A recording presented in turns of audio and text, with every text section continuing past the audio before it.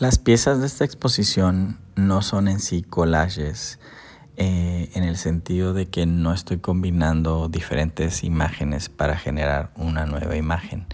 En realidad es una imagen que ha sido desamblada, deshuesada, cortada, para estirar hasta dónde puedo llevar esta imagen sin que pierda su esencia de representación original.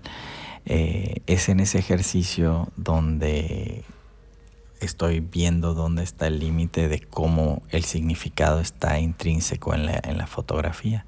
Aunque debo de confesar que las imágenes definitivamente hacen referencia a la idea del collage, en la manipulación de las mismas, en llevar algo que estaba ya hecho, algo original, desamblarlo y generar algo nuevo.